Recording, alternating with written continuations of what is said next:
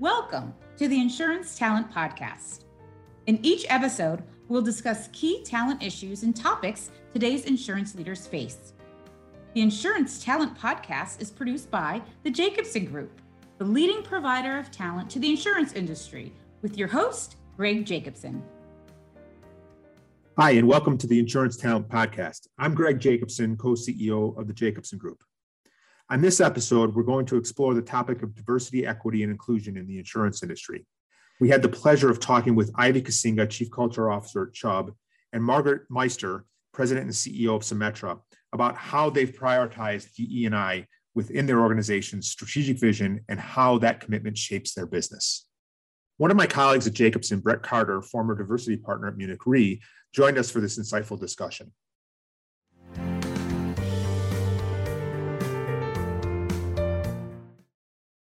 Hi, Ivy, Margaret, and Brett. Thanks for joining us. Hi. Hi, Greg. Hello, Greg. Thanks for having us. Yes, thank you very much for inviting me. Margaret, why don't you start? If you could just introduce yourself and tell everybody about your role and tell everybody about Symetra. Sure, thanks, Greg. I'm Margaret Meister, and I am the President and CEO at Symetra. And Symetra is a company that actually we're fully owned by a Japanese company called Sumitomo, and been around for over 60 years and participate in the employer benefits markets, full range of annuities markets, and life insurance marketplace. So a wide set of places we engage in the industry. Great. Ivy? Yes, hi, Margaret and Greg and Brett. Thanks for having me. I am Ivy Kusinga. I am Chief Culture Officer for Chubb. For our listening audience, Chubb is a global P&C insurer with large mid-market and small businesses. And we also have a fairly sizable book for high net worth consumers. Obviously, trade with brokers and agencies across our distribution channels. And we're based in 5 regions, 54 countries, and have about 31,000 colleagues working for Chubb. Great. Thank you both. I'm going to kick this over to Brett in just a moment. I do want to just say I am so excited about having this conversation because, I think your organizations have really turned DE&I into a competitive advantage. And I do want to talk about that. And I think that there are really some great lessons for everybody to learn about what your organizations are doing from that perspective. So Brett, please take it away. Okay, thank you, Greg. And I just want to say thank you again, Margaret and Ivy. It's such a pleasure to have you sharing some time with us today. And I'm really excited to have this conversation with the both of you. So I'd like to just start by asking you just a little bit about how you actually define DEI within your organizations, and then maybe why you've made DEI a priority for your organization. Because we know that having some type of level set understanding of what you mean and what DEI means to your organization is important. So how have you approached this, and why did you make it a priority? And maybe Margaret, we can start with you. Sure, thanks, Brett. So, with DE&I, and it's an ever expanding to really get your head around what's the full definition of this as you learn and grow through time. But, we're looking at it from the lens of representation, fairness, and belonging. So diversity is you want to look across, and, I'll focus on some of the internal, like look across your whole team and see the representation on a variety of different levels and perspectives and backgrounds. And then, equity is that fairness, mitigating the biases that might creep into your organization that hold people back from fully engaging in the companies and what we're trying to do, and fully enjoying and having a rich career. And that, again, belonging, the inclusion. In a way, I feel like you know it when you feel it. This is not something you see, but people know it when they feel it. Like, do I just feel part of this? And that's talking about it internally. Going to the second part of your question of why are we making this a priority? This is actually I think it's the right thing to do. It's representative of the progress we need to make inside our companies, inside our industry, and representative of the journey that really this country needs to take and move forward. But we think it's a strategic initiative. We have a strategic plan as a company, and we call out this as a specific strategy because it's so important. We know what's going on with cultures in our teams and employees is critical to our success, but also being able to reach out to the broad set of customers that we can really serve and who need what we do. Our industry does fabulous things for people, and making sure that we are reaching all the people who can benefit from what we do, and recognizing though that it's different how we reach them, how we engage with them, etc. So it's critical to make it strategic and fully embrace it into all of the DNA of your companies. Thank you for that. Ivy, what would you say? So there's going to be obviously a lot of commonality in how Margaret is approaching the work and how we at Chubb are approaching the work. I think I would say one of the distinguishing factors for Chubb is we position this work as integral to our culture.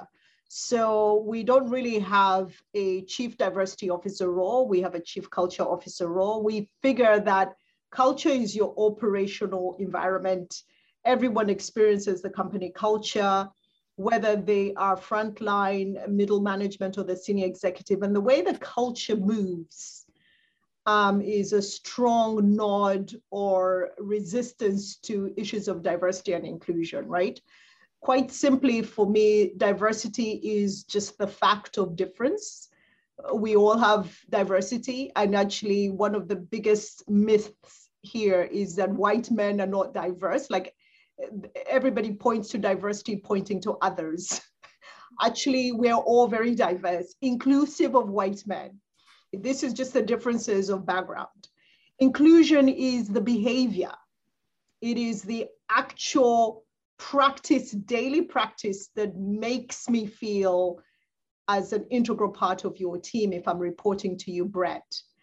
Equity for us is a goal, right? You're working towards an outcome that is hopefully a meritocracy for your organization, but your outcome ought to be one that provides opportunity, visibility, and frankly, advancement for anybody that is willing, has the aptitude, has the mindset, and has frankly the energy to rise in your organization. The one area that I think Margaret also alluded to is really this sense of belonging, because I think for us, the engagement of our employees is what I attend to, regardless of where they exist. It's this idea that people feel a collective sense of agency, a collective sense of duty, a collective sense of participation. Because while leaders do have a big stake in how DE&I issues are governed and how they are shaped, my observation is that all of us honestly exist at a team level. So if I'm working for Greg, my experience on Greg's team is a byproduct of what is going on around these issues within that team. So this idea that people have to enlist the participation of everybody so that everybody feels a sense of belonging, I think is also a very critical notion to this general topic. Wow, thank you so much for that. And I could not agree more. Very powerful insights from both of you on that. And, I'd like to kind of ask you, and Ivy, I'll pose this to you first. What's kind of been the impact then to your organization with prioritizing DEI within the organization? What's kind of been the impact? And has that led to the business outcomes that you desired? This is like getting the report card. You're asking me for my report card on the work that's ongoing. And I'll be very honest, Brett, that I really don't think that you can claim success in this area, right? There's something very unique about the D&I practice. This is not calculus 101. We're a very data-driven organization. We can make very good decisions in a very clinical way using the data we have. Diversity, equity, and inclusion work depends also on human complexity. It is very personal. And so my degree to drive Chubb's execution, while I have very strong commitment from our senior executives, is subject to the knowledge of my leaders, is subject to their discerning nature, and is also subject to their willingness. So while I accept the grade at a corporate level because I hold the corporate strategy and take really oversight for it, it's a varying grade, right? I have some leaders that are very discerning and deeply committed, profoundly so, despite of where they actually even worked. And then you have leaders, obviously, that still struggle to see these issues, that really are still on a very early learning journey. And so I think I have a very temperate way of thinking about success. What I talk about is it's a long-term journey. It requires tenacity. And it requires, I think, a very fueled commitment for the long term. Because, again, the other characteristic of diversity, equity, and inclusion issues is that they're frankly trying to redress societal inequities, right? So, there's a piece to this that you're really trying to achieve better social justice, better equity for everyone, regardless of where they exist. So I don't think it's an area where you can look at success in a very singular way.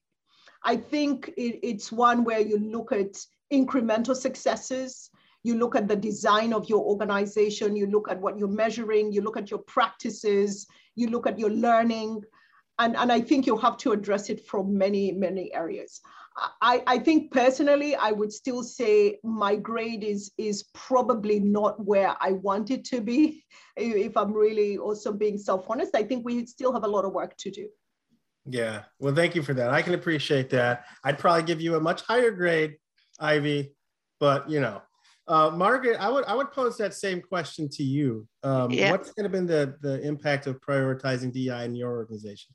Yeah, and I really appreciate Ivy's answer a lot, because there is that tug and the pull. This is a very human set of activities, and how we're individually, every single one of us in the organization is growing and stepping into DE&I and stepping into, frankly, being a fully engaged team member, and for themselves and helping others. So, obviously, insurance companies, we have metrics galore. This is the nature of the business. And in fact, the tendency, I think, is for us to try and want to create too many metrics here and prove things to ourselves, and we have to be selective. At Symetra, we're still kind of going, what are the right metrics? And then at what level of tracking accountability do we need? And, some of that, you have to just be honest. Where are you? Do you even have diversity in all the places on the organization, et cetera? So there's some clear report cards that you need to be keeping track of, because if you aren't going to be able to even get progress. And then there's the softer things. Are you seeing that personal growth in yourself? Are you seeing a change in the conversations that you have, that I have with my direct reports, that my direct reports have with their direct reports and teams? The engagement of all employees in doing engagement surveys. What kind of commentaries are you getting? You have to have all of the, frankly, this is a little bit more qualitative type of stuff to help you kind of see and get a sense of your overall progress with regards to the culture of the company and the team and the engagement, and striking the balance of accepting our people growing versus sometimes you have to be tough. If there's people who are intransigent and just not going to participate, and stepping into that. Yeah, this is not an optional. Like we are actually really committed to this being. We're trying to create a diverse and inclusive and fair environment, and it's not, oh, go do a training or sit in a conversation but not participate and then go back and do your job and then you've done your part. It really is true different changes in behaviors. Ways that I also look at how are we bringing this to life and making progress is, frankly, is the topic coming up in conversations that are unexpected? Are you seeing meetings going, gosh, we're talking about this product and we're thinking about taking it to this market, and look at us, like literally no one in this room even represents that market.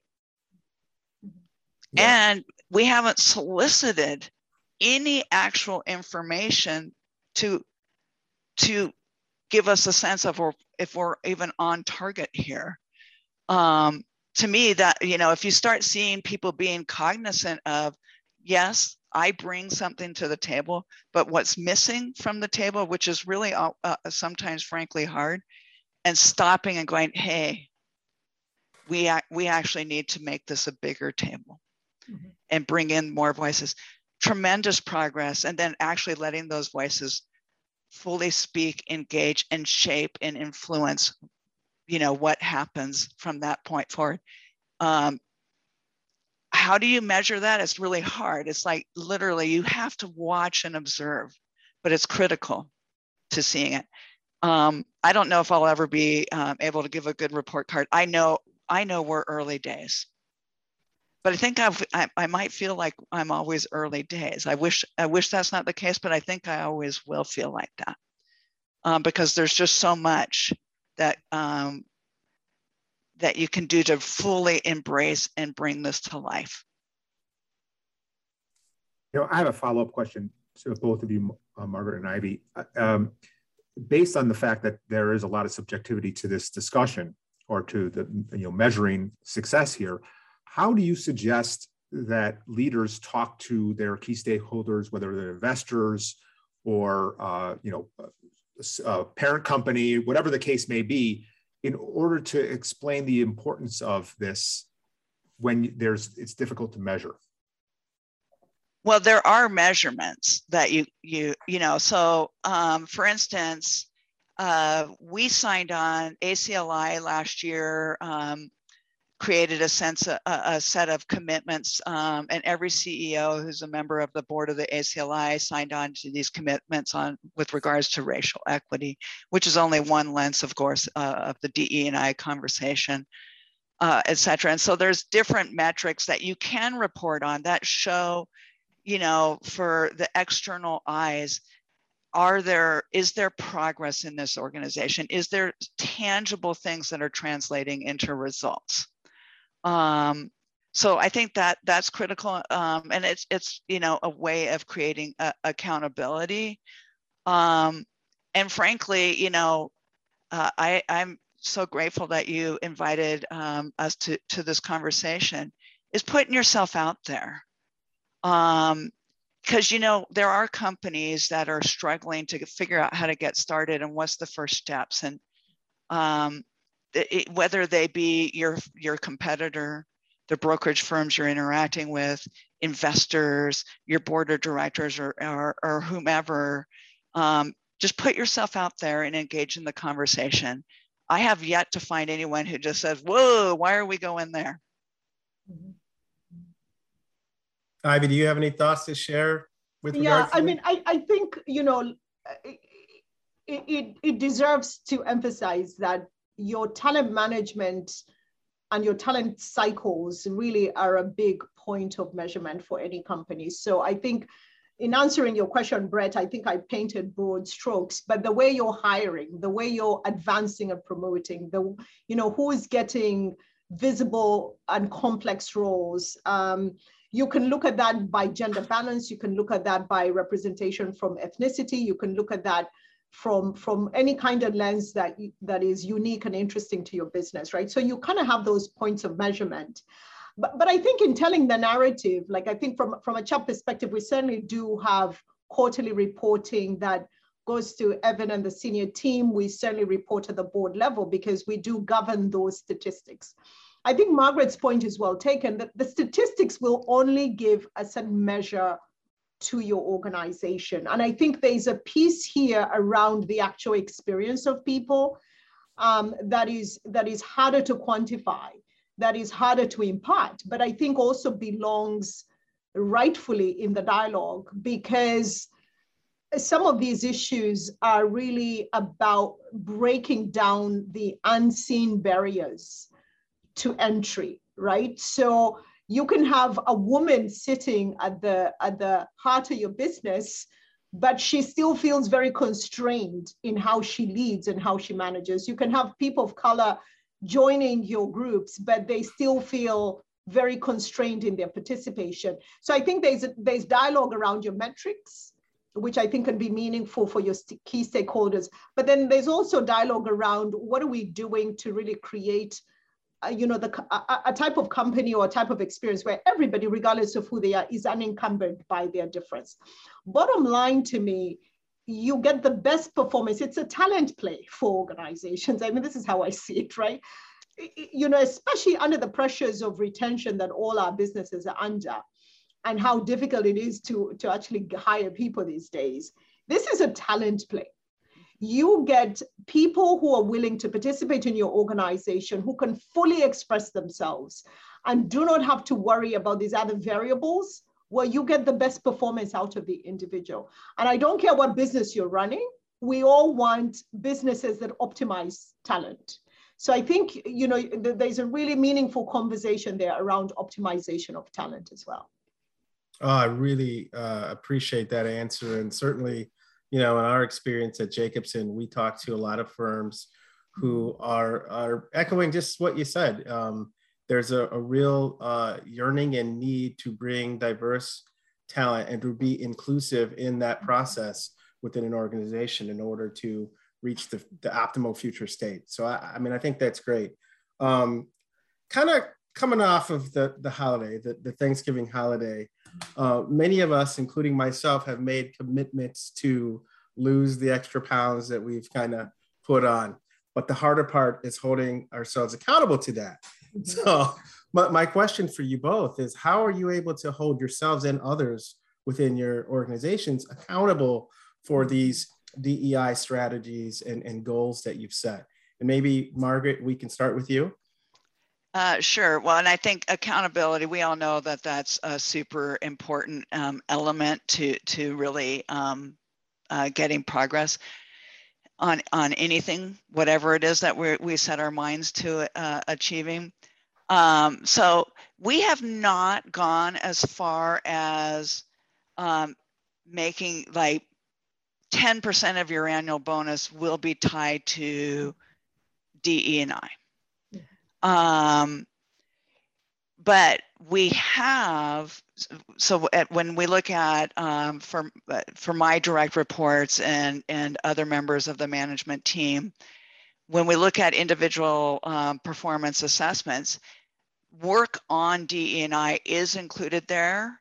But it needs to be unique to the individuals, because their organizations, their teams may be in different places. So what your expectation is for one portion of the company may be different than another, just kind of what's going on in their teams. And it also has to have that subjectivity of and it's a discussion, like, is there actually that personal commitment of growing? And all of us have to look in the mirror, go home at night and reflect, etc., and be willing to expose ourselves to our colleagues as to, boy, that was a learning for me, and I wasn't the best I could be if I'd known this, or frankly, I just wasn't the best I could have been, even though I did know it. So we are putting it in the element, but not like this prescribed exact percentage of people's, annual bonuses. It is a topic in my direct report meetings, literally weekly or bi-weekly, depending on the frequencies I have of meetings. It's a topic at my SLT level. So, you know, we by trying to keep it a topic and in conversation on a very, very regular basis, whether it's reviewing reports or again, looking at, hey, we're building a product, how are we infusing this into this process to transform the process versus how it used to be. You just have to be on it all the time. And then it becomes less feeling like accountability and more feeling like this is just a natural part of what we do. Yeah. And it's very out there and present at all times. Mm-hmm. That's great. That's great. Thank you for that. Ivy, what would you say?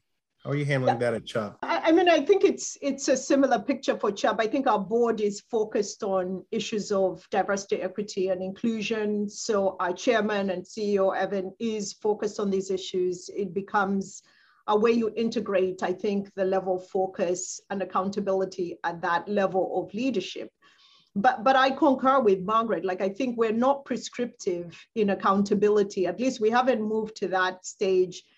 And I think that has a lot to do with where we trade. I mean, you know, if you trade globally, the realities culturally are very nuanced by country, by region. What you think of demographics is going to be very different. In Asia Pacific, that is something very different than it is in Latin America. So you can't really ascribe these very prescriptive goals at a very centralized level.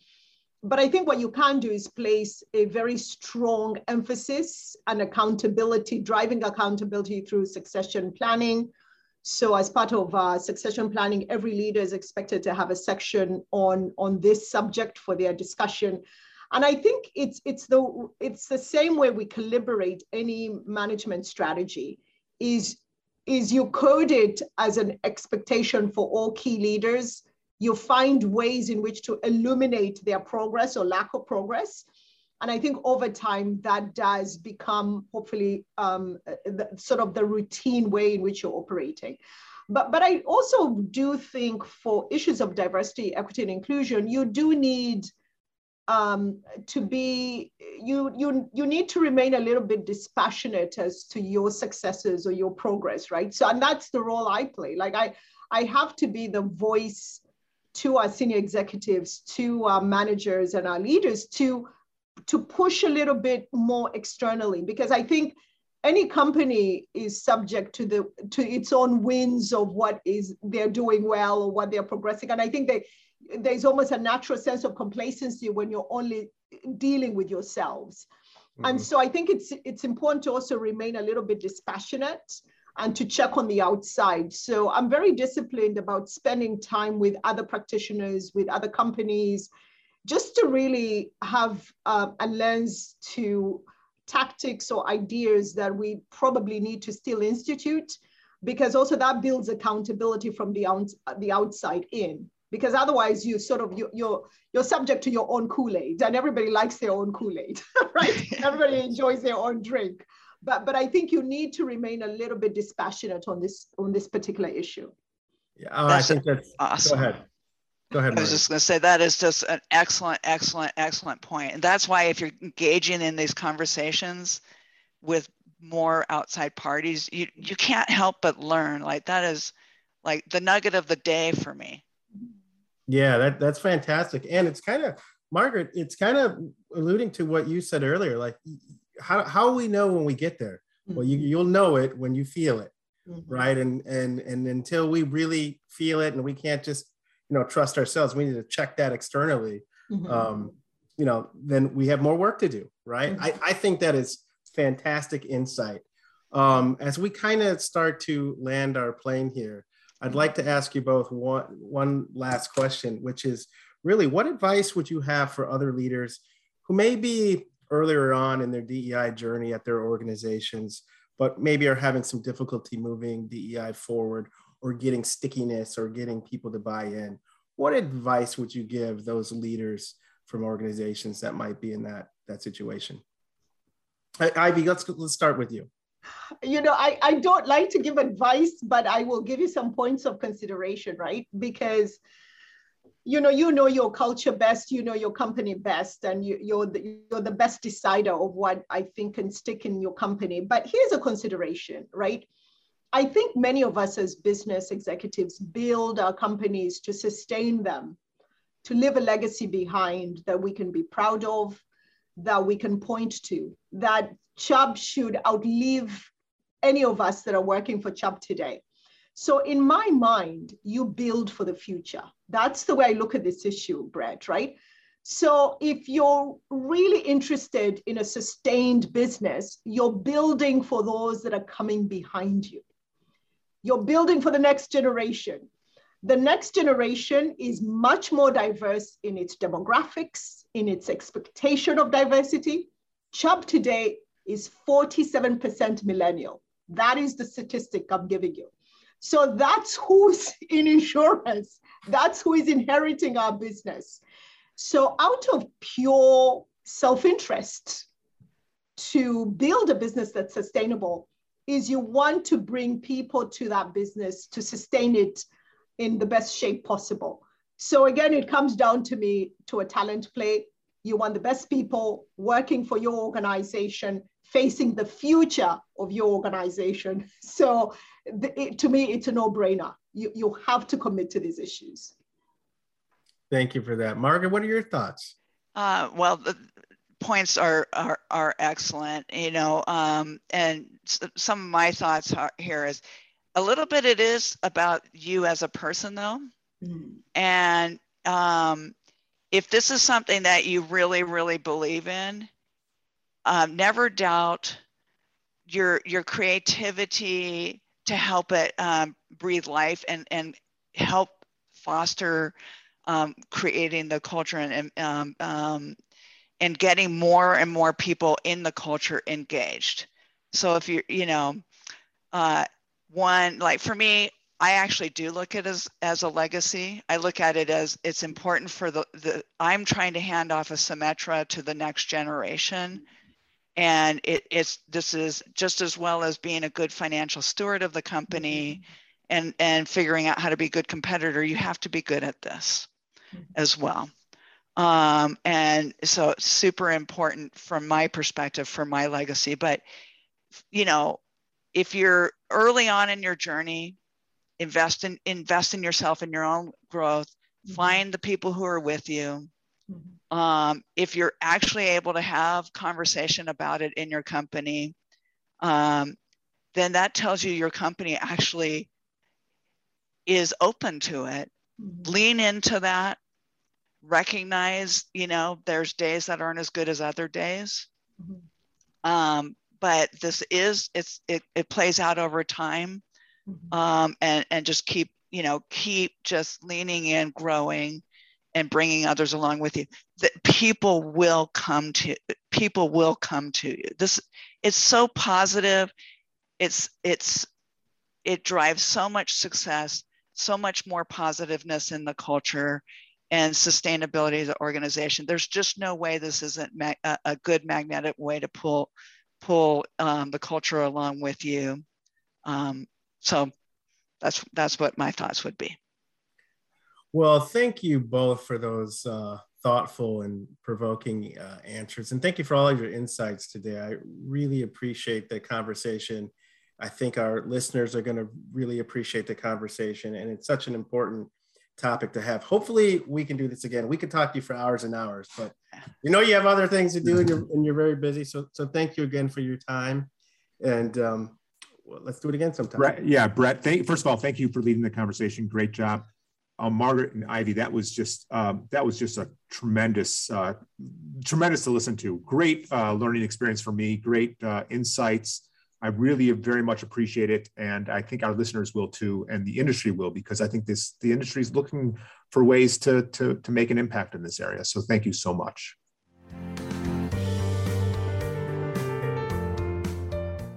Thanks to Margaret, Ivy, and Brett for sharing their time and insights with us. This was an absolutely incredible discussion. As the industry makes strides towards a more diverse, inclusive, and equitable environment, their perspective is absolutely invaluable. Thanks for listening, and make sure to subscribe to receive new episodes of the Insurance Talent Podcast as they become available.